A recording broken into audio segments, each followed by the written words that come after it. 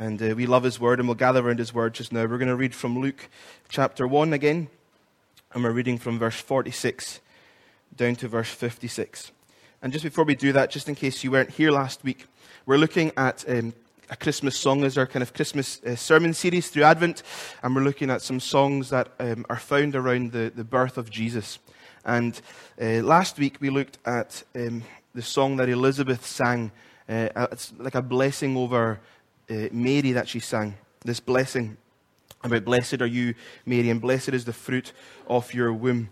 And as we turn our attention now to Mary's response, this song that is very well known to us, many of us have probably heard it being sung, the Magnificat. We need to hear that this is a response not just to Elizabeth's song, but this is also a response to what the angel Gabriel had said to Mary. But I think it's even bigger than that. This is a heart's response to many years of waiting, of growing up as a young girl and hearing the promises of old, the promises that God had given towards His people. That one day someone would come and bring liberation and liberty to God's people, that they've been in captivity. And as Mary has heard from the angel Gabriel, as he's spoken about, you're going to have a child, and Mary's like, how's that possible? And the angel tells her it's going to be because of the Holy Spirit's activity within you. We see from Mary's song that we'll read in a few moments that actually it's so rich in Old Testament theology that she would have known the promise in Isaiah 7 about that the virgin would give birth and they'd call him Emmanuel. So let's turn our attention to Mary's song in verse 46 down to verse 56. And Mary said, "My soul magnifies the Lord, and my spirit rejoices in God my Saviour. For He has looked on the humble estate of His servant. For behold, from now on all generations will call me blessed. For He who is mighty has done great things for me, and holy is His name. And His mercy is for those who fear Him, from generation to generation. He has shown strength with His arm. He has scattered the proud in the thoughts of their hearts. He has brought down the mighty from their thrones and exalted those of humble estate. He has filled the hungry with good things, and the rich He has sent away empty.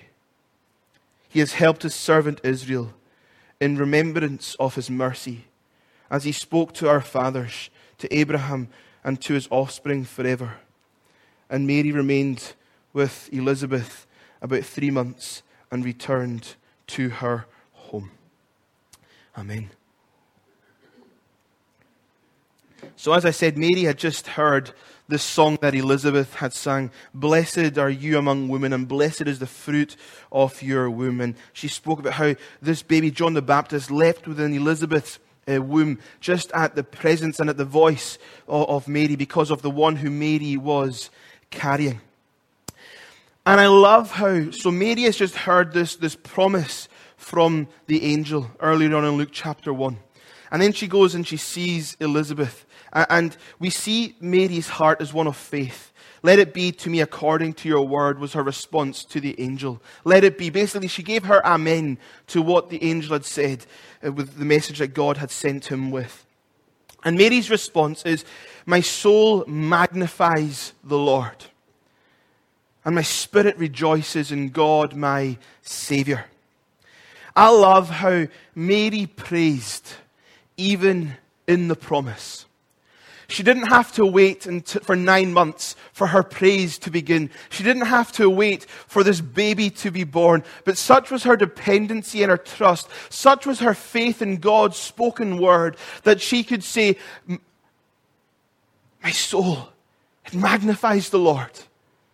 Her praise began even in that moment. How many of us here, probably me, I would have done this. How many of us would have waited to see, well, okay, I'll wait and see 9 months' time and see what happens. I'll give it some time and see if this is really going to happen. Because we see that in the Old Testament where God speaks His promise to people. We read that Abraham and Sarah, that they laughed at the promise that God would give them a child. But that isn't Mary's response. Her response is one of praise. My soul magnifies the Lord. My spirit rejoices in God, my Savior. And this isn't just empty lip service singing that Mary gives. This is the overflow of her heart.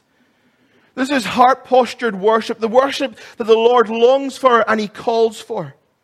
You see, friends, there's a difference between singing and praising. And we want to go deeper in our worship. We want to go deeper in our worship in this place. Why? Because God deserves the best. He deserves the best worship, the best praise, because He's so worthy of it. And what we see is that Mary, she draws on God's spoken word. She pulls him to looking at some stuff from the Old Testament. She's leaning into what God had said to her, not just in that moment when the angel came, but through years and years of reading the Scriptures. She knew who He was and she knew His word. Mary praised God for what He was about to do. Isn't that quite amazing? For what God was about to do. And what we'll see is that Mary's confidence was so deep in God that she could speak in the past tense. She could speak in the past tense. Such was her confidence in what God had said to her that she could speak in the past tense, like it had already happened. The baby wasn't even born yet, but she trusted Him. She didn't wait for Jesus to be born for her praise to start. And this outburst of praise from Mary is so rich, like I said, with Old Testament language. And we'll pull out from some of it this morning. We don't have time to go into all of it. But we see actually even how the Old Testament has influenced her response and her praise. The song that Mary sings here is very similar to Hannah's song that we have in, I think it's 1 Samuel chapter 2. It's a song that Hannah sings to the Lord, and it's very similar in structure with the praise that Mary offers here. But it's also, we see similarities between this praise song and also songs and psalms that we see within the book of Psalms. And one of the similarities we see is even in verse 46 and verse 47. My soul magnifies the Lord, and my spirit rejoices in God my Savior. This is really poetic in language. And don't be confused that when the English here says soul and spirit as if it's two different things. Actually, she's saying the same thing in those two verses, just in different ways. My soul magnifies the Lord, my spirit rejoices in God, my Savior. And what she is doing here is called poetic parallelism. There you go, there's a hard word to say on a Sunday morning. Poetic parallelism. She's saying the same thing but in two different ways, and it's just pulled right out of the Psalms. My soul, she says, it magnifies the Lord. This isn't lip service praise. This is praise from the very depth of her being, the very depth of her core. That's why she's talking about her soul and her spirit. It's from the deepest part within her. And this is the calling on all true believers, all who trust in the Lord and all who call on His name. It is to glorify Him, to magnify Him. He's already all glorified. And all glory, it already belongs to Him. And it isn't like Mary's going around and finding bits of glory that God has lost that she needs to return to Him. That's not what she's doing here. But from the very depths of her being, she's exalting God for who He is already. My soul magnifies the Lord. My soul glorifies is another way the translation can sometimes be. Mary teaches us something about worship in this moment.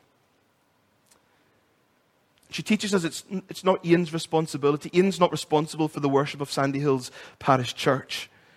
The responsibility falls on you. Because worship is something not external, but it's something that takes place within our hearts. You need to be able to say, and I need to be able to say, my soul magnifies the Lord. And see, the more that you read His Word, the more you spend time in His presence, the more you put your faith in Him, the more you can say, my soul magnifies the Lord. Because you learn who He is. You learn His promises. You learn how trustworthy He is. You learn how worthy of our worship that He is. That we can say, my spirit rejoices in God, my Savior. The Lord, we see Elizabeth use this phrase as well, but Mary also adds in, God my Savior, in verse 46. Friends, Mary knew she needed saving. She knew she was a sinner. And we touched on this last week about how in some ways over the years, Mary has been lifted to a place that isn't hers and doesn't belong to her. But actually, I would say from Mary's song, it's a place she doesn't even want. Because she's bending her knees before the Lord here. This is a song of humble adoration. Humble adoration. So don't lift Mary to a place that isn't hers. She knew she was human just like us. She knew she needed saving because she was a sinner. Mary knew she depended on God. There's a discussion around what this word Savior means, and some say that Mary would have taken it from a socio-economic liberation point of view. That actually, and we do see evidence for that, where she talks about in verse 48 about her humble estate. That actually she came from a low status, that she wasn't much. There wasn't much to Mary. She came from a humble background, a humble estate. And we do see that that's something that Christ came to do. He came to bring good news to the poor. And we had Callum Henderson come and speak to us a few weeks ago, and he shared with us actually about how within the gospel, if we are gospel-believing people, we need to have a heart for the poor. It's part of God's kingdom. It's part of His kingdom advancing. We see it through the pages, not just of the New Testament, but the Old Testament. But I would say that actually the socio-economic stuff we see, the problems we see within society, that people are poor, that people are living in poverty, that children are going to bed hungry, that these things are fruits of sin. And yes, Jesus came to deal with them. And we see His heart for the poor. We see His heart for the marginalized throughout the Gospels. It's who He ate with. It's who He drank with. The down and outs. The people who were on the edges. But those are fruit problems. And thank you, Jesus, that you didn't just come to deal with the fruit problems, but you came to deal with the root issue, which is the issue of sin. Jesus didn't just come to do charity work. And I would say there's a movement within church life. And we see it especially within the Church of Scotland with this increase in the social gospel. That it is a part of the kingdom. But just as we see the one who came to prepare the way for the Messiah, He would say, repent and believe, for the kingdom is at hand.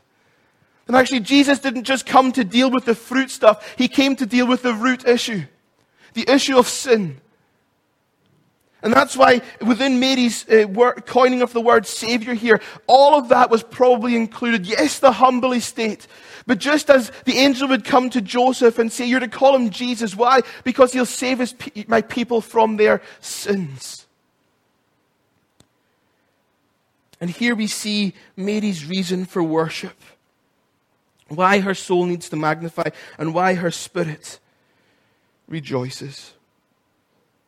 Verse 48, for He has looked on the humble estate of His servant. For behold, from now on, all generations will call me blessed. Like I said, Mary shows us a bit about her background, that she's come from humble beginnings, a humble estate. And within that word, it connotes like social and economic deprivation. That's what that word is meaning. She didn't come from much. And I love that even in this very moment that we see such a beautiful glimpse into the gospel, a beautiful glimpse into the heart of the nativity story. That God, in all of His glory, in all of his splendor, in all of his majesty, as Philippians would tell us, would set it aside. He'd put it to the side and humble himself and become flesh. Be born into a family that came from a humble estate. And we know the story. He was born not in a palace, but he's placed in a manger. And in this we see into the tenderness of God towards his people. He says, for he has looked. He's looked. One of the names for God in the Old Testament is El Roi, the one who sees, the God who sees. That's what Hagar said. That's what she called him. You're the one who sees. You're El Roi. God has looked on the humble estate.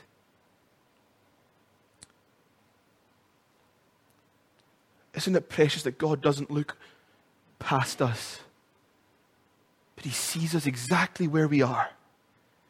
And he saw Mary in her humble estate, and he used her for his glory and for his plans of redemption. Isn't that precious? But you know what's just as precious? Friends, he saw me in my sin. He didn't look past me, but he called me by name. And if you're in Christ this morning, that is your testimony as well. He didn't look past you, but he saw you exactly where you are, because he is El Roi. He's the God who sees. And he sees exactly what is going on in your life this morning. He sees exactly the struggles you're going through.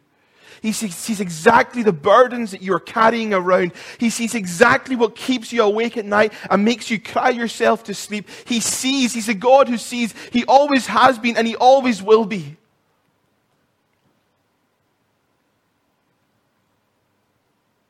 And this morning, if you're not in Christ, he sees you. He sees you're here. He's called you here. And he's knocking on the door of your heart. Will you let him in? Won't you let him in?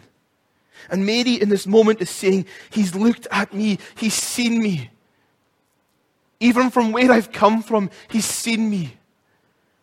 And all generations will call me blessed, not because of who Mary is, but because what God is about to do through her. Remember we said that the Jewish thought back then was that a woman's greatness came from the greatness of her child, the children that she bore. And no one would give birth to a child as great as the child Mary would birth, whose name would be Jesus. No wonder we call her blessed. And from now on, she says, from now on, all generations will call me blessed. Friends, Jesus makes all the difference. He makes all. We even base our calendar around him. That is how much a difference he makes. That's why we stand up at the first Sunday of the month and people testify to the goodness and the grace of God in their life. That I was a sinner, but God saw me, he called me, he saved me, and now I can live as a new creation in him. The old has gone and the new has come. And Mary says in verse 49, for he who is mighty and done great things for me, and holy is his name, and his mercy is for those who fear him from generation to generation.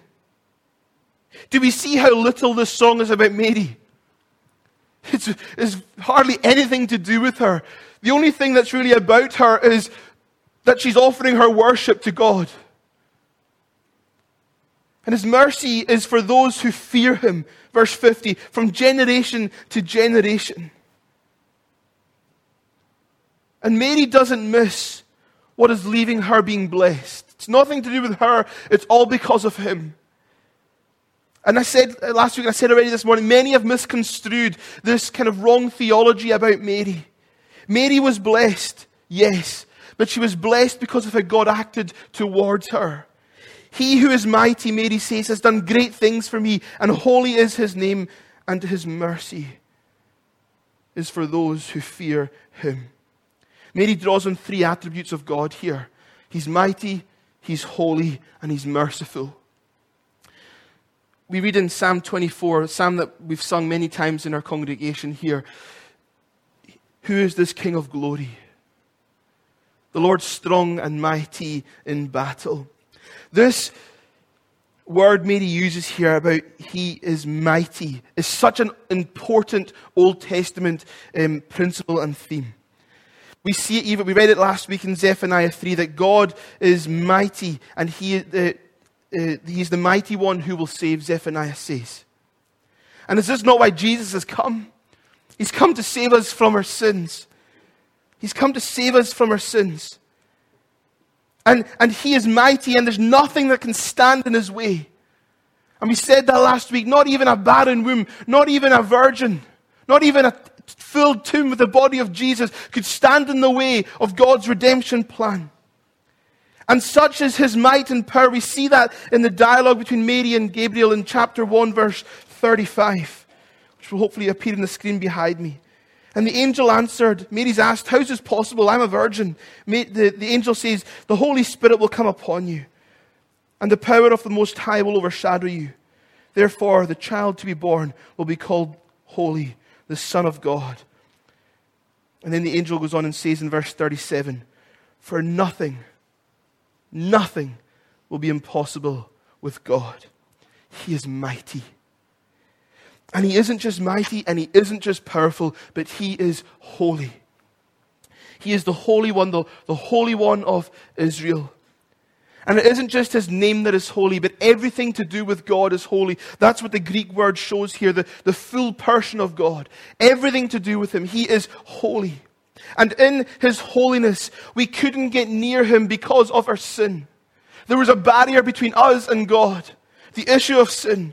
But thanks be to God for this other attribute that Mary draws on, that He is merciful. And His mercy is for those who fear Him. We see His mercy at work in the plan of redemption, which is about to be birthed, and we'll celebrate in a few weeks' time. He has done great things, Mary says. And this phrase is closely associated with the Exodus story. And we find this exact phrase in Deuteronomy chapter 10. Let me see if I can remember where Deuteronomy is. Deuteronomy chapter 10, verse 17. For the Lord your God is God of gods, the Lord of lords, the great, the mighty, and the awesome God, who is not partial and takes no bribe. He executes justice for the fatherless and the widow, and loves the sojourner, giving him food and clothing. Love the sojourner, therefore, for you were sojourners in the land of Egypt. You shall fear the Lord your God. You shall serve Him and hold fast to Him, and by His name you shall swear.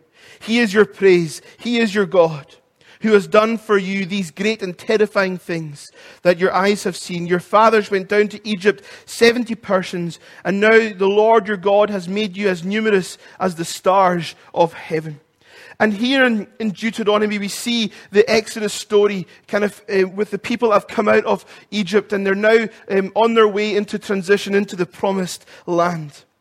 And in that, we see God has sent Moses to bring freedom to those that were living in slavery in Egypt.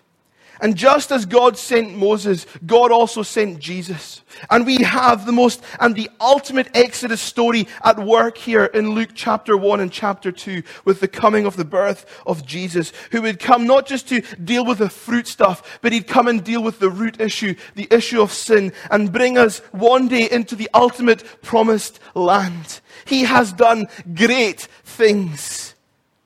And this mercy is there for all who fear Him. And fear isn't like being afraid of God or being scared of Him, but it's having a heart of reverent awe towards Him, knowing whose presence it is that we stand in, knowing who it is that we sing to and who we pray to and whose scripture we read and whose sermons we preach in the presence of. It is God, the God of the Bible, the God of Abraham, Isaac, and Jacob, the Holy One of Israel, the great I Am. But Mary knew this wasn't just for her. And in verse 51, her attention changes from towards her, towards God's people. She obviously understood something of the significance of what was happening.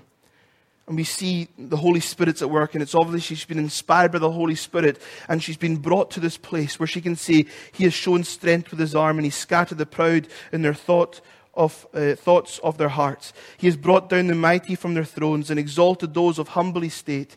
He has filled the hungry with good things, and the rich He has sent away empty.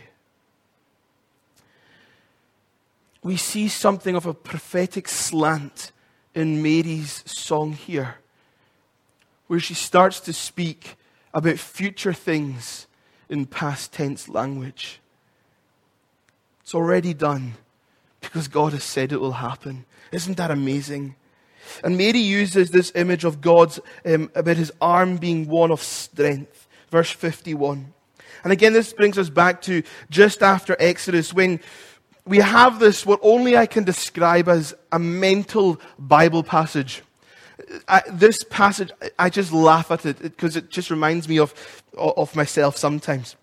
They've been living in slavery. They've just come out of Egypt and they're on the way to the Promised Land. They've been living in slavery for hundreds of years in Egypt, God's people. And God has rescued them. God has delivered them. He has shown His power through the plagues He sent. He has parted the sea for them to get past, and then He closed it again, crushing their enemies. He's defeated their enemies for them. He has provided manna for them from heaven every single day. He even made water come out of a rock for them. And then in Numbers chapter 11, and this is the mental Bible passage, the people start to complain. They begin to complain. I think they must have been Scottish. They begin to complain. Why were they complaining? Because they missed melons and leeks. They missed the food that they ate in slavery in Egypt. Melons and leeks and onions. They actually mentioned those specific types of food. They were fed up with the manna that God was providing them. And they thought, wouldn't it be better if we went back to slavery in Egypt? Because at least we'd have a bigger menu. Is that not just crazy? So Moses goes and he complains to God about them because his ears were starting to hurt because the people were complaining so much. And Moses says to God, God, wouldn't you just let me die? I am fed up of these people asking for meat. Read Numbers chapter 11. I'm not making any of this up. Honestly, it's quite remarkable. Let me die. I'm fed up with these guys and gals asking for meat. And God says, I could provide meat for you. Moses questioned God, how would you even do this? Then God says to Moses in Numbers chapter 11, it's the Lord's hand shortened. Now you shall see whether my word will come true for you or not. It's the Lord's hand shortened. Is His arm not strong enough? It's another way to coin that. Isaiah would go on in Isaiah 59 where he'd say, surely the arm of the Lord is not too short to save. And when Mary's speaking about the arm of the Lord here, what she's speaking about is God's power. That God is powerful and He has the power to save. He has the power to save. And then we read of what would happen to those who don't have the fear of the Lord, those who don't walk with Him in humble and reverent adoration and worship, those who aren't the Lord's. We see that in verse 51 down to verse 53. We see some of the things that Mary speaks about. That they're self-built kingdoms, that their pride, it will crumble before them at the coming of my Son and the kingdom that He will establish that will last forever. And we read of that in 2 Samuel chapter 7 from David. And if you're not walking with God this morning, the Bible tells us that actually we're living in sin and that makes us an enemy of God. And because He can't look upon sin, we can't get near Him. But in His steadfast love and His great mercy, His great kindness, He has prepared a way so that we're no longer enemies, but we can be called children of God. And Mary speaks about the two realities that the coming of Jesus has brought. That some will be filled up, but all others will see their kingdoms be destroyed and crumble before them, because they're like the foolish man, and they build their house upon sand. And that all who call on the name of the Lord will be saved. Why? Verse 54. He's helped his servant Israel in remembrance of his mercy. In remembrance of his mercy. Friends, how can we have such confidence? How can we have the confidence of Mary? Because our God isn't just a God who makes covenants, but He's the God who keeps covenants as well. He makes His promises and He keeps them. His word is dependable. One day a woman was caught speeding by an officer. And this officer had just joined the force. So he came over to her and said, can I see your driver's license, please? You've been speeding. I don't have a license, she said. Well, can I see proof of registration of the car? The officer asked. I don't own this car, she said. I stole it. He said, well, I'm going to have to ask you to step out the car. You're going to have to come with me down to the station. She said, I can't do that. I've kidnapped my neighbor and he's in the boot. So this new officer was a bit worried. So he took the keys out of the car and ran to his own car and radioed back for backup. So this senior officer comes and he begins to approach this woman in the car. And he's a bit scared because who knows what's going to happen. So he asks her, can you step out of the car, please, and open your boot? Certainly, officer. She got out of her car, went and opened the boot. There's no neighbor in the boot. Can I see some documentation of proof that the car belongs to you, please, ma'am? Of course. She hands over proof of registration. And can I see your driver's license? And she hands over her driver's license. And the senior officer was very confused. And she could see this on his face. So the woman asked him, why do you look so puzzled, officer? He said, well, the other officer radioed back and told me that you'd kidnapped your neighbor and there's no neighbor in the boot. He told me that you'd stolen this car, but here you have proof of registration. And he told me that you had no driver's license. And you've given it to me. Ah, said the woman. I'm sure he told you I was speeding as well, didn't he? Some people's word we just can't trust. But God's word is sure and steadfast. And we can trust in what He says. He is not a man that He should lie. His promises are yes and amen in Christ Jesus. And He remembers His mercy. He remembers the mercy He promised to His people. And Mary draws on her fathers, and we're about to finish in a few moments. She draws on, as He spoke to our fathers, this remembrance of His mercy as He spoke to our fathers. To Noah, He said in Genesis, behold, I establish my covenant with you and your offspring after you. To Abraham in Genesis, He said, I will make of you a great nation, and I will bless you and make your name great, so that you will be a blessing, and in you all families of the earth shall be blessed. To Moses, He said, I will take you to be my people, and I will be your God. To David, He said, I will raise up your offspring after you, who shall come from your body, and I will establish His kingdom. He shall build a house for my name, and I will establish the throne of His kingdom forever. And throughout the prophets, God reminded His people of His promise time and time and time again. And here we have Mary remembering, God, you are merciful because you've said you will be. Your promises are yes and amen, and I can trust in your word. And here we have Mary, this peasant girl who's come from humble background. And we see from her that God has remembered His mercy, and His plan of redemption would be birthed through Mary. And Jesus, the one who will save His people from their sins, Emmanuel, God with us, shall come forth.